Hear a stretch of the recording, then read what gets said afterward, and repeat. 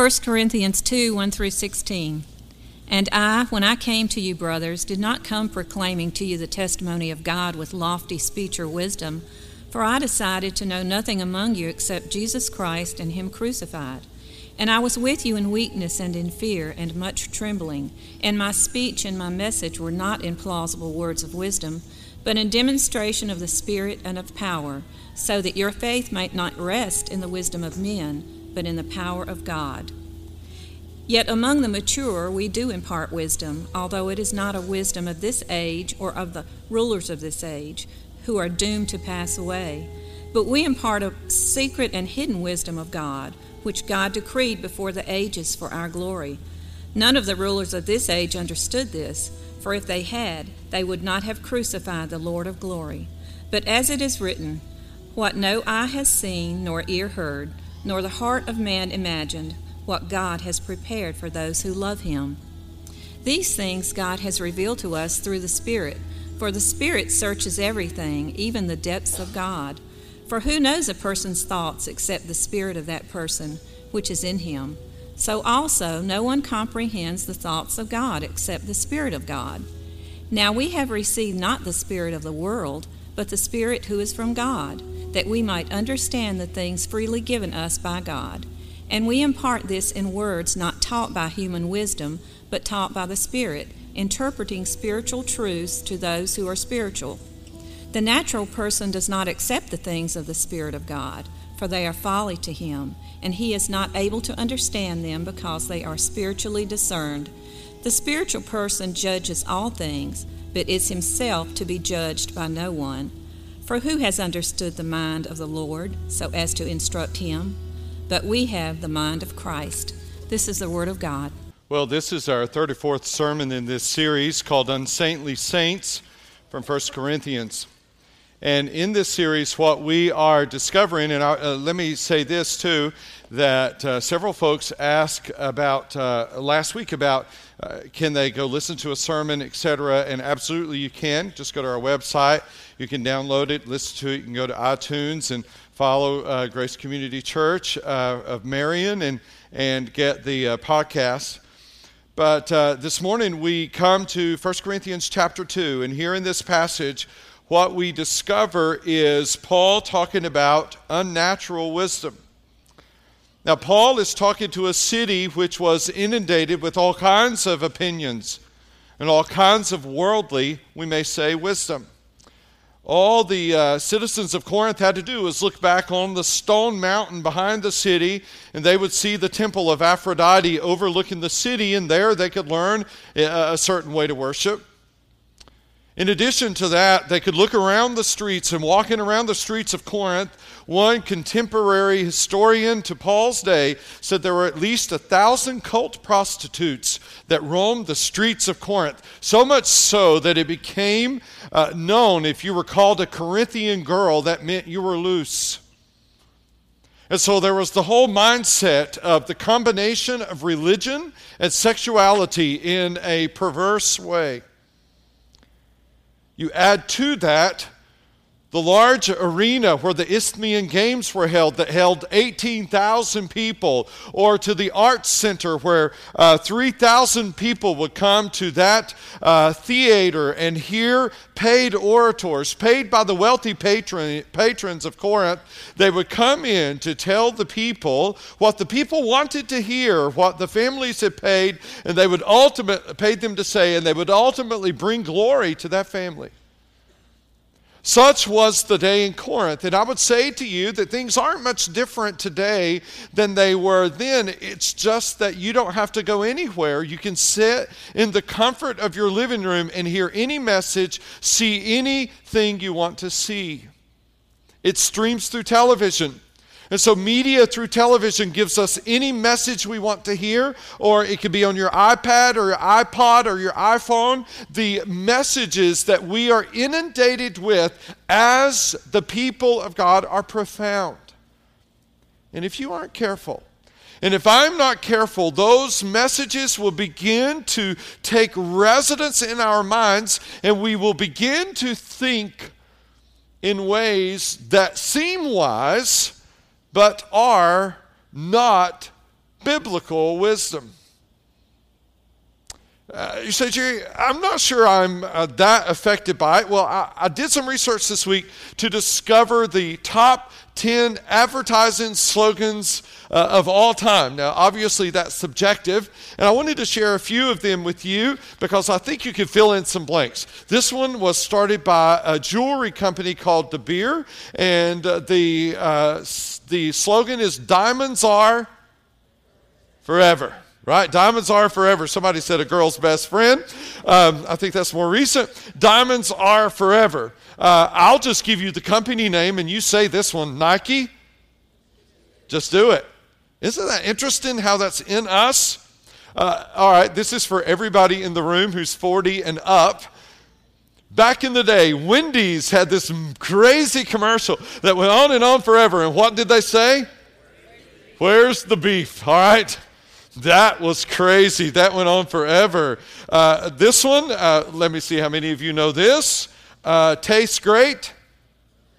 Less filling, you bunch of alcoholics. All right, so tastes great, less filling. That's Miller Lite. How about Maxwell House? It's what? Good to the last drop. All I have to do is say Maxwell House, and you know good to the last drop. And Wheaties is the breakfast of champions. Those sayings are in us, are they not? We have heard them so many times that they have locked and lodged into our minds. And Paul is writing to a church that is surrounded by media that they can see and that they can hear, and these sayings get lodged in the minds of the people. And Paul, into that, says, let me talk to you about some wisdom, but it's all counterintuitive.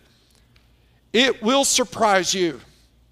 It will run counter to how you normally think. And so today I want to give you 4 nuggets of wisdom from chapter 2. The first, and you'll want to write these down. You want to take these home with you. Why? Because they have to work against the grain of what you normally think about. And if you don't write them down, you don't take them with you, they will not work that way. You'll need to refer back. Nugget of wisdom number 1, our worst moment was God's finest. Our worst moment was God's finest. Yeah, I want to begin with verse 6. Yet among the mature we do impart wisdom, although it is not a wisdom of this age or of the rulers of this age who are doomed to pass away. But we impart a secret and hidden wisdom of God, which God decreed before the ages for our glory. What does it mean that God decreed this wisdom before the ages for our glory? For you theological types will like this. I'm going to dive down just a little deep for a moment. We'll come up for air, I promise you. But before the world began, God existed in 100% satisfaction and joy and love with himself. God the Father, God the Son, and God the Holy Spirit. They hung out together, they enjoyed each other, they enjoyed one another's company, and they needed nothing. To say that God needs anything is to diminish his godness. As God, he needs nothing. And at some point in that existence, God, speaking to the Son, speaking to the Spirit, they decided to create. Not because God was low on love. He needed no love. Not because God needed you or needed me. He simply decided to create. He simply decided to say, let there be, and there was. And he created Adam and Eve. Before he created them, he created the universe, the worlds. He created the sun and the moon and the stars simply by a spoken word. He makes Adam. He doesn't want Adam to be alone. He makes Eve, and they are living together in the Garden of Eden. And there's one tree they can't touch, the tree of the knowledge of good and evil. They can't touch that tree. Along comes the serpent, the snake slithering through the garden, and the serpent looks at Eve and deceives her, who deceives Adam, and together they eat the forbidden fruit. And what do? They try to cover up and they hide. Some of you have said some things this week and you honestly thought God wasn't listening. Somehow that escaped his ears. You've done things this week and you thought God wasn't watching. Somehow God didn't get that. But God hears all. God sees all. And so what does God do? This is humanity's worst moment. Take this beautiful creation, all of this glory that God has given, and what does humanity do? Humanity sins and blows it, and in humanity's worst moment, what does God do? God comes walking in the garden in the cool part of the day. He always did that. And what does he say? Adam, Eve, where are you? Did God know where they were? Of course. He condescended to ask the question. And they said, we hid. And God has a conversation. In Genesis chapter 3, verse 15, we hear what theologians call the proto-evangelion, the first good news, the first gospel. Here it is.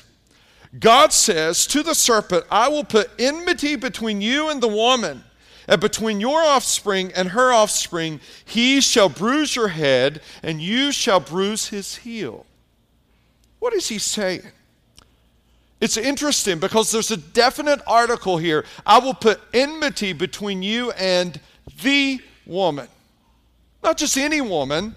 God in Genesis chapter 3 says, down the road, there's going to be a little girl in an unknown part of the world. In the backwaters of the world, her name will be Mary. I will impregnate her by the Spirit. She will have a baby boy.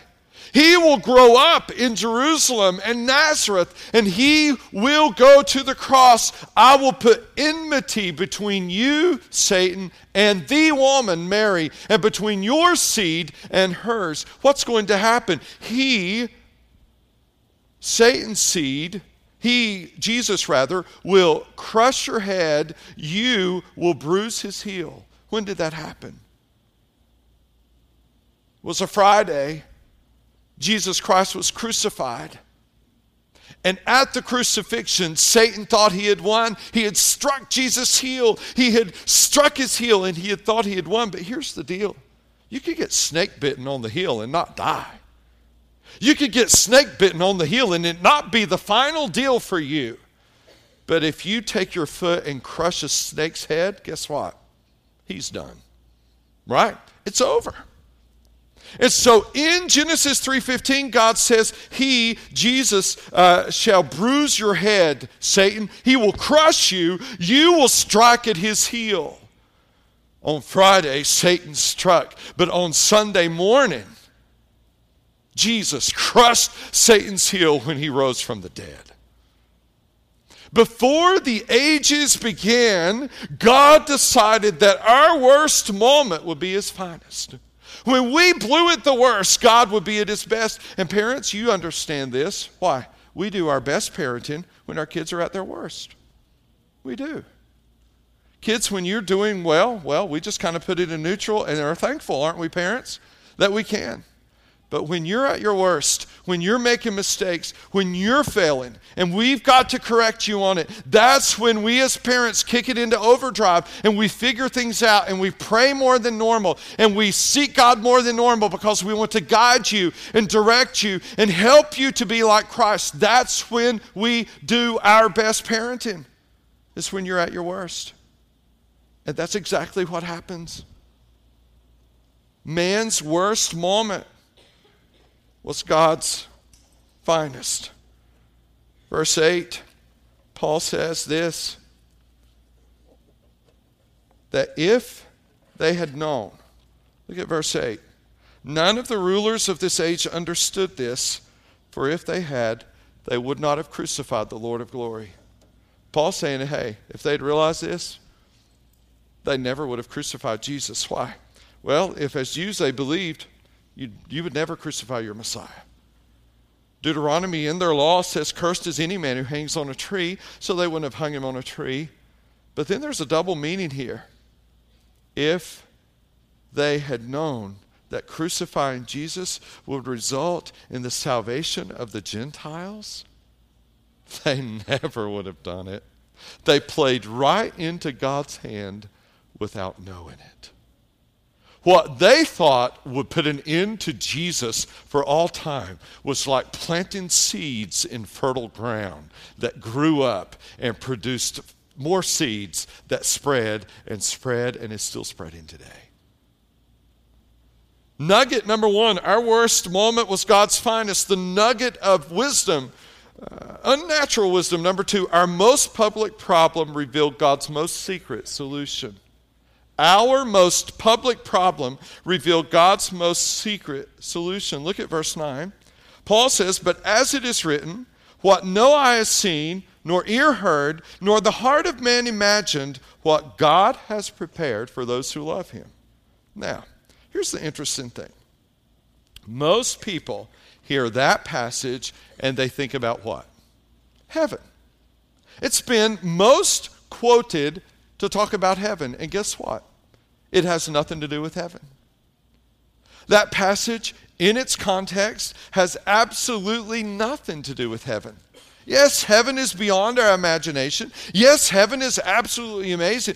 But what Paul is talking about here in this context is salvation. Paul is saying the way God is going to save people is beyond our ability to imagine. We've never heard of anything like it. We've never seen anything like it ever. We never would have called this one, Paul is saying.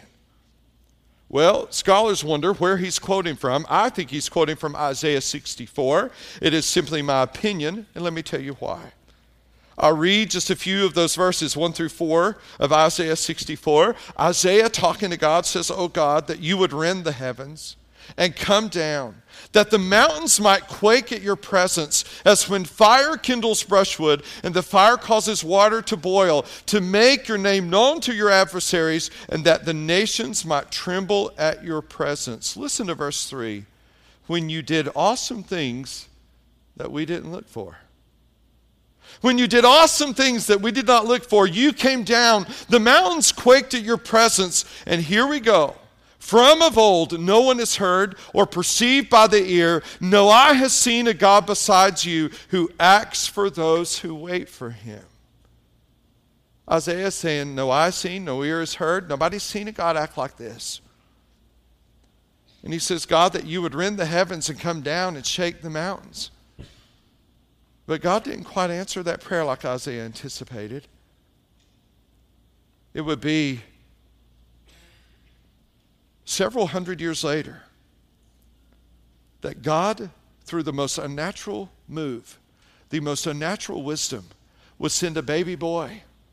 And this baby boy would be born and feed at his mother's breast. Whoever would have thought God would breastfeed? God called it in Genesis 3, but everybody missed it. And so God would send a baby boy, and this baby boy would grow up in the backwaters of the world in Nazareth, so much so that Nathanael would say, on hearing about him, can anything good come out of Nazareth? And Jesus did. And that he would be Israel's best kept secret. That he would serve in obscurity for almost 30 years and then in his ministry be completely misunderstood. Nobody would get him and he would go to a cross. But what happened when he went to the cross? The mountains trembled, like Isaiah asked. Oh God, that you would rend the heavens and come down. And when Jesus did, the mountains trembled and graves opened. And God answered Isaiah's prayer in a way that Isaiah never, ever anticipated. Why? Our most public problem revealed God's most secret solution. Our problem was sin. God's solution was to send a Savior who would die on our behalf for our sin. Nobody saw that coming. Jesus came and he died. And nobody thought it would happen like that. I remember I was a senior in college, and it was my last semester, and I had public speaking class. If you've ever had that class, it is the most nerve-wracking class that you will ever take, right? It is the number one fear, over dying even. No lie. It's public speaking. If you look at the percentage list, it is listed higher than the fear of death is speaking in public. And we had the professor to end all professors. She was full of herself. Her name was Linda Powers, and she lived up to it. She thought she was all powerful. And she was so full of herself. And I remember her, we had our final exam, and our final exam, I've always thought this is bad teaching, but our final exam was 1/3 of our grade. And it was a speech. Had to be a persuasive speech. Counts 1/3 of your grade. You blow that, you blow the class. That is way too much pressure. So I remember sitting in there. We all have to give this persuasive speech. It's a 3-hour-long deal, as the exam period was, but there was enough time for all of us to give our speech within our time limit. And this kid got up who wanted to graduate like I did, and he began to give his speech. And when he did, he said, "Today I'm going to tell you why you should join the Peace Corps." And when he said Peace Corps, I went, oh my. And so I thought he's about to be a corpse, and I saw her and her eyebrows. She had super thick eyebrows for a woman. But at any rate, they just went up. And when they did, she waited, and he got to the next time he was supposed to say Peace Corps, and he said Peace Corps, and she stopped him mid-sentence and said, "Listen," said his name, "go to the library, figure out what's wrong with your speech, and come back." Ooh, I thought, poor guy, he's flunked. So the other speeches continued. He comes back into class, and when he gets back into class, he stands up, and we're all waiting like, whew, hope he figured it out. And he stood up, and he said, "Today, I'm going to tell you why you should join the Peace Corps." And we all were about to die. She did not let him get past that word. She said, "Listen, I want you to leave. You go to the library, you figure out what's wrong with your speech, and you come back." And I thought, this dude's done. Like, he's got to be freaking out. And obviously, for some reason, he's doing a whole speech on a word he doesn't know how to pronounce. That was beyond me, but he was. So we had a break. And I was thinking, I can't let this happen. I don't know why I took ownership of this, but I did. I couldn't stand Miss Powers. And so I thought, I can't let this happen. But I can't cheat either. So how do I do this without cheating? So I go over to the library. I'm walking up and down, and sure enough, there he sits. And the look on his face was sheer terror. And he is reading his speech over and over again. And I leaned down to him, and I said, "Listen, I think it's a great idea to join the Peace Corps." And he said, "Me too. I'm trying to give a speech about it." So what the heck? Can't you get this? And I said, listen. The Peace Corps is a great invention. He went, "Corps? Duh. Yes." You know, I didn't say a word. I didn't say, "Yes, that's it." I didn't say a word. I just simply walked out. I went back after our break was over. Here he comes in, and he gets up, and he says, "Today I'm going to tell you why you should join the Peace Corps." And you could hear the whole class go, We were so thrilled. You know, Linda Powers never knew I did that. Didn't have a clue where the kid learned how to say Peace Corps. She didn't have a clue. The kid on his way out said, "Thank you." I said, "You're welcome." And we just kept right on trucking. That's how God worked with the cross. It was so silent. It was so hidden. Nobody knew. Jesus had it on his mind, but the whole world missed it. Even his closest disciples, it threw them. They missed it. They absolutely missed it. A nugget of wisdom. Our most public problem revealed God's most secret solution. 1 Corinthians says, hidden and secret wisdom of God. What was that? The cross. You know, let me pause for a moment, and I want you to hear me on this. I love you. That's why some of you struggle with this. You can't believe that the God of all creation would sacrifice his own son so that you might have life. You stumble at that. Third nugget of truth. Our most natural problem revealed God's most spiritual solution. Our most natural problem revealed God's most spiritual solution. Verse 10, these things God has revealed to us through the what, church? Spirit. Let's say that together. These things God has revealed to us through the Spirit. If you come to Christ, please hear me. The only way you'll come is because the Spirit reveals Him to you. If you come to Christ, if you sit here this morning and you want to know more and you're listening to this and something's stirring deep within you, it is because the Holy Spirit has done that. Let's read on. For the Spirit searches everything, even the depths of God. For who knows a person's thoughts except the spirit of that person which is in him? So also no one comprehends the thoughts of God except the Spirit of God.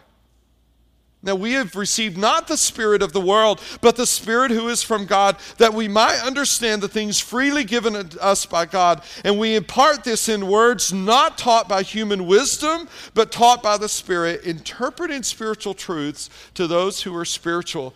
The only way you can know Christ is when the Holy Spirit says, Bill, this is Jesus. Could I introduce you? The only way that you can know Christ is when the Holy Spirit says, Daniel, Jesus, Daniel. That's the only way. Unless the Holy Spirit draws you, Jesus says, unless the Spirit draws you, you won't come. It is the Holy Spirit who does this active work of introducing people to Christ. And if you sit here this morning and you don't know Christ, this comes to you quite strange. But if you do know Christ, you know the moment at which the Holy Spirit began to work in your heart, and He began to prick your heart, and He began to say, hey, I want to introduce you to Jesus Christ. And something began to happen that you cannot explain. The words don't come easily. You try to figure it out. It doesn't happen. And all of a sudden, the things that made no sense to you make sense. The things that were strange to you all of a sudden seem familiar. And the things that were unusual to you all of a sudden seem usual. Why? The Holy Spirit is at work. And you'll hear a sermon and it will resonate with you. And it will be like food for a hungry soul. And you'll go home and go, oh, I could just eat on that all evening. And come tomorrow, you'll want some more. You'll get into God's Word for yourself, and God's Word, which made no sense to you before, well, all of a sudden, those words will dance off the page. Why? It's the Holy Spirit doing that. All of this is revealed by the Spirit. Now read on, because this gets pretty good. Verse 14, the natural person does not accept the things of the Spirit of God. If you sit in here this morning and you don't know Christ, you are saying right now in your mind, this is hogwash. I don't believe you. No, I don't believe you. Why? Because you're still a natural person. You have yet to be indwelt by the Spirit. And as a natural person, you don't get it. The natural person does not accept the things of the Spirit of God, for they are folly to him. You can laugh at it. You can say, that's crazy. That's crazy. I don't buy that. And he is not able to understand them because they are spiritually discerned. But look at this, verse 15. The spiritual person judges all things. What does that mean? When you come to God by faith in Christ, the Holy Spirit comes to live in you at that moment. And from that moment on, you have two possibilities of decision making. All right? Every person in the room can make decisions naturally. Every one of us can exercise natural wisdom. What does that look like? Well, it ranges. It could be as benign as Dr. Phil or as crazy as Maury. All right? Whatever. It can run the gamut. Natural wisdom runs the gamut. It depends on the context. It depends on your frame of mind. It depends on how angry you are, how excited you are, whatever the case may be. But when you come to God by faith in Christ, guess what? You also have spiritual wisdom. And you're faced with a choice with every single decision you make. Hear me. Will I be my old natural self? Or will I walk by the Spirit? What does your old natural self do? Greedy for power, greedy for money, greedy for sex, greedy for so many things. needy for all those things too. But then you can make decisions by the Spirit. And your greed is replaced by generosity. And your anger is replaced by forgiveness. And your frustration and your fears are replaced by confidence. Why? Because as a spiritual person, you're judging things differently. You can judge all things. But guess what? A natural person can't do that. They have one M.O., and their one M.O. is to be natural. They'll never be spiritual. That's what Paul is saying. Our most natural problem revealed God's most spiritual solution. The spiritual person judges all things, but is himself judged by no one. For who has understood the mind of the Lord so as to instruct him? That's a rhetorical question. Nobody. But we have the mind of Christ. How do you and I have the mind of Christ? The Holy Spirit. The Holy Spirit helps us to think like Jesus. What would Jesus do? Where would Jesus go? How would Jesus react to this? All of a sudden, when you come to faith in Christ, the Holy Spirit does that. The Holy Spirit does it. Let me illustrate it this way. I want to show you a picture. And it's a picture of a painting that my son did. Trent did. He did it at school. It hangs in my office, and they took a picture of it, and I have it up here. You know, here it is right here. And when people come in my office, they go, wow, you can tell Trent valued it. He folded it in half when he brought it home. See the crease right down the middle. And so I tell you, I said, Trent, that's so cool, man. I love that. And so framed it, put it in my office, and people come in and they go, wow, that is so cool. How did Trent ever do that? Well, all the school teachers in the room probably know how he did this. The color, all those beautiful colors, just what everybody loves, that's on the piece of paper. All Trent did was to take that black color and swirl it all over the page. And the colors in the background come through all his swirlies. See that? The red and the yellow and the blue, that was all on the piece of paper. It's just the paint that makes it look like Trent chose all the reds and the yellows and the blues and somehow did it without mixing them weird. That's exactly how the Spirit works. See, Jerry, what do you mean? The Spirit always provides the color. The Spirit always provides the color. And what do you bring? You bring yourself. And you'll dip your finger in the paint of your life. And you will begin to paint. And for you, it's teaching. And for some, it's serving. And for some, it's going out into backyard Bible clubs. It's whatever it is. It's kids camp. It's whatever it looks like. And so you're dipping your finger in paint. And the Holy Spirit is going to provide the colorful background every time. You don't have to come up with the color. Let the Spirit do that. You just offer yourself a living sacrifice. You just show up and you do what you do, and you do it as God has blessed you to do it. And so the praise team leads praise and worship, and God uses them tremendously. But if some of you did that, it'd be horrible, wouldn't it? You'd be like, wow, you know? The Holy Spirit does that. He provides all of the color. Our most natural problem revealed God's most spiritual solution. And the final nugget of truth, our weakest moment is God's strongest. Look at the first verses. I skipped them on purpose, 1 through 5. Paul says, and I, when I came to you, brothers, did not come proclaiming to you the testimony of God with lofty speech or wisdom. Meaning, your town is full of orators. Your town is full of people who can give some super cool speeches. I did not try to compete with them. I did not try to be an orator among orators. Could Paul have done it? Verse 2 says, yes, he could have, for I decided. So he decided to know nothing among you except Jesus Christ and him crucified. Now that's a crazy message. In a day where Cicero said, I think I quoted last week, Cicero said, don't think about the cross, don't look at the cross, remove the idea of a cross as far from you as you can. And Paul said, I came with one message. That's Jesus Christ died on a cross. Hey, if you're a marketing firm, try to put a spin on celebrating somebody who died in an electric chair. You can't put a spin on that. And the cross was the electric chair of Jesus' day. And Paul says, I came to you and I decided to know nothing among you except Jesus Christ and him crucified. I was with you in weakness and fear and much trembling. Paul said, I didn't look cool. I didn't have it all together. I just struggled. I was among you, and I was afraid and trembling. I was weak. And my speech and my message were not in plausible words of wisdom, but in demonstration of what, church? The what? the Spirit and power, so that your faith might not rest in the wisdom of men, but on the power of God. Nugget number 4, our weakest moment is God's strongest. We got this backwards, don't we? Oh, we think we've got to be strong and we've got to figure it out, and everything has to be figured all out. This morning, if you got here in time, you saw all these kids up on the stage, and there's one group, Rayford Road Baptist Church from Jacksonville, Florida. And so on Friday, James Bryan was coming back from youth, and I covered for James down at Crossmill. And so we go, and I'm rolling in Crossmill on the bus with the Rayford group. Nathaniel's our youth ministry, super guy, such a humble guy. And we're rolling into Crossmill, and I look at Nathaniel, and we have gotten there to park, right there at the park, and there's some kids already waiting for us, and we just want to share the gospel with those kids.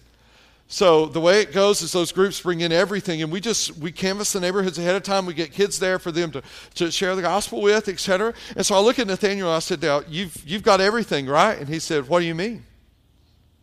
I said, Bible story? He said, no. Games? No. I said, Nathaniel, crafts? No. I said, anything. Frisbee, basketball. Did you bring anything? He said, nothing. Oops. And my OCD self is kicking in now. I said, well, what do you think we're going to do? Have you ever done a backyard Bible club before? No. Well, this is going to go great, you know? And so I'm so OCD. I would plan that like years ago, you know? And I'm thinking, well, you came all the way from Florida? What? And so I said, well, okay. Well, obviously there's a breakdown in communication because that's what you're supposed to do, and we're supposed to kind of get all the sites ready and that kind of thing for you. I said, so we got kids waiting. We're going to do something. And so he said, my background's the Y. I can play some games. I said, well, let's go do that. Some of your kids get ready. We're going to go canvass the neighborhoods. And he said, will you go to the neighborhoods? And I thought, you're scared. I will. Yeah, I'll do it. And so Nathaniel's super humble guy. So here we're going through the neighborhoods, and we're inviting kids to God knows what, you know? I don't know what's going to happen, but we're telling them to come on. And so we're going through the neighborhoods, telling the kids to come on. I don't have a clue what's going to happen when we get down there. And so we get down there, and we have a few kids, and they play games with them and that kind of thing, and it starts to rain. And I thought, well, I can't leave these kids without telling them about Jesus Christ. So there's some older kids, and I gathered the older kids. There's 4 or 5 of them. And I gathered them, and I said, would you join me at this picnic table? And they did. And sitting to my left was Alondra. And then across from me, she's going into the 4th grade, and Omar is going into the 7th grade. And Madeline is going into the 6th grade. And there was one other kid, I can't remember his name. And they sat down, and I said, have you ever heard the story of Zacchaeus? And they said, no. None of them had ever heard the story. Let me just do a little test. How many of you have heard the story? Raise your hand of Zacchaeus. Raise it high. Look around. None of them had ever heard the story. I said, well, let me tell you. And I started telling the Zacchaeus story. Now, it started to rain pretty hard at this point. Rain is coming down. It's really kind of distracting around. But there are 4 kids, and they are absolutely glued. Like they can't take their eyes off me. And I told them about Zacchaeus, and he was a tax collector, and they didn't know what taxes were. And I said, you know, like if you go to the store and you buy a pop for, you know, for $1, how much do you pay? And they said, oh, that extra part. And I said, yeah. And they said, we hate taxes. I said, well, we all do.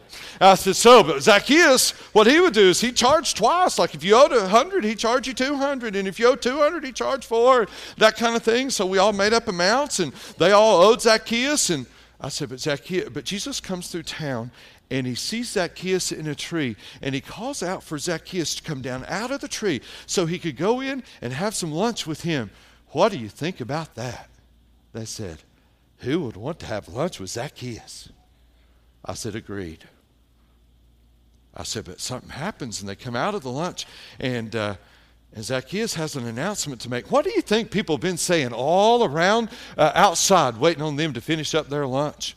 And they made up really mean sayings that they thought those people would say for Jesus spending so much time with a dirty, rotten tax collector.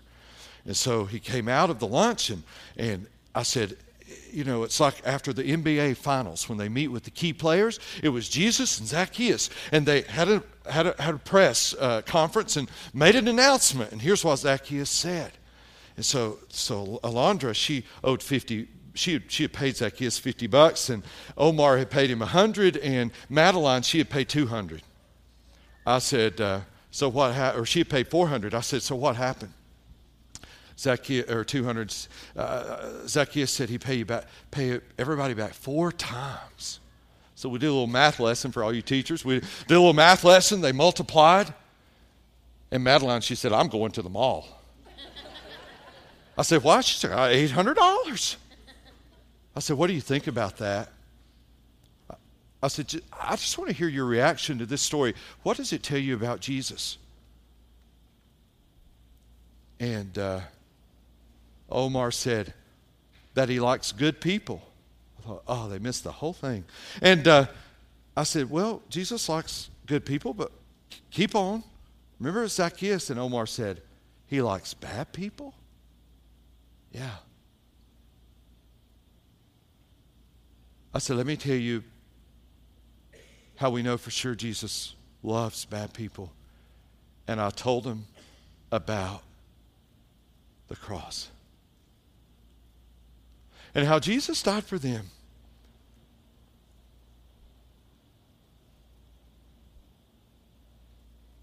Do you know what? Nugget number 4, our weakest moment is God's strongest. I lie you not, I didn't expect that glorious moment right there where I could just fully declare the gospel. I just thought this was going to be an epic fail. So we show up yesterday, and we had 7 kids on Friday, and we had 16 yesterday. And they're there, and they're coming in, and we just think, wow. And the group, guess what they had done? They had gone home, done their homework, went to Walmart, bought some craft stuff. They had games to play, crafts to do, lessons to teach. They're ready to roll. And so we do food for them. And guess what? We blew it day 2. I come up here, bring the food in. It's pork barbecue. I mean, how much better is that? And so we're serving it up, and this kid opens it, and he says, what's this made out of? I said, it's pig, son. He said, can't eat pork. 4 Jews showed up yesterday. I had no clue. No clue. And they're sitting there, and they're looking at each other like they're serving pork, and my son is sitting across from him, and Trent looks at me like, you can't eat pork? And one of them said, it's a sin to eat pork. And Trent said, Dad, come over here. And so I get over to the side, and he said, it's a sin to eat pork, and I just ate it right in front of him. I said, listen, Trent, don't worry about that. Just get over there and hang out. We'll deal with the pork later. On the way up the road, we'll talk about pork and why they believe that. And I thought, once again, our weakest moment is his what, church? You said that so benignly. Our weakest moment is his what? Do you believe that? Do you? What's our problem? We live most of our lives by natural wisdom and natural abilities. When there's a great God in heaven who's screaming out, hey, I can come through for you right here. Just step back. Let me do my thing. Let me be me. Let me be God. Let me be glorious in this. Let me show you how to forgive. Let me show you how to love. Let me show you how to make something out of nothing. Does not God delight in that? And we live most of our lives in this little tiny box of what we can figure out. And there's a God in heaven who says, hey, give me your weakness. I'll make it the best thing you've ever done. That's unnatural wisdom, isn't it? It is. Well, this is how we're going to end the day. No invitation today. I think what you need to do, I know what you need to do. Some of you need to take these 4 nuggets of truth, and you need to be able to say them as quickly as you can say, Wheaties are blank, and Nike blank. And so if that's on your iPad, your iPod, if it's on the dash of your car, wherever it is, you got to get it from here to here, and you got to act on it.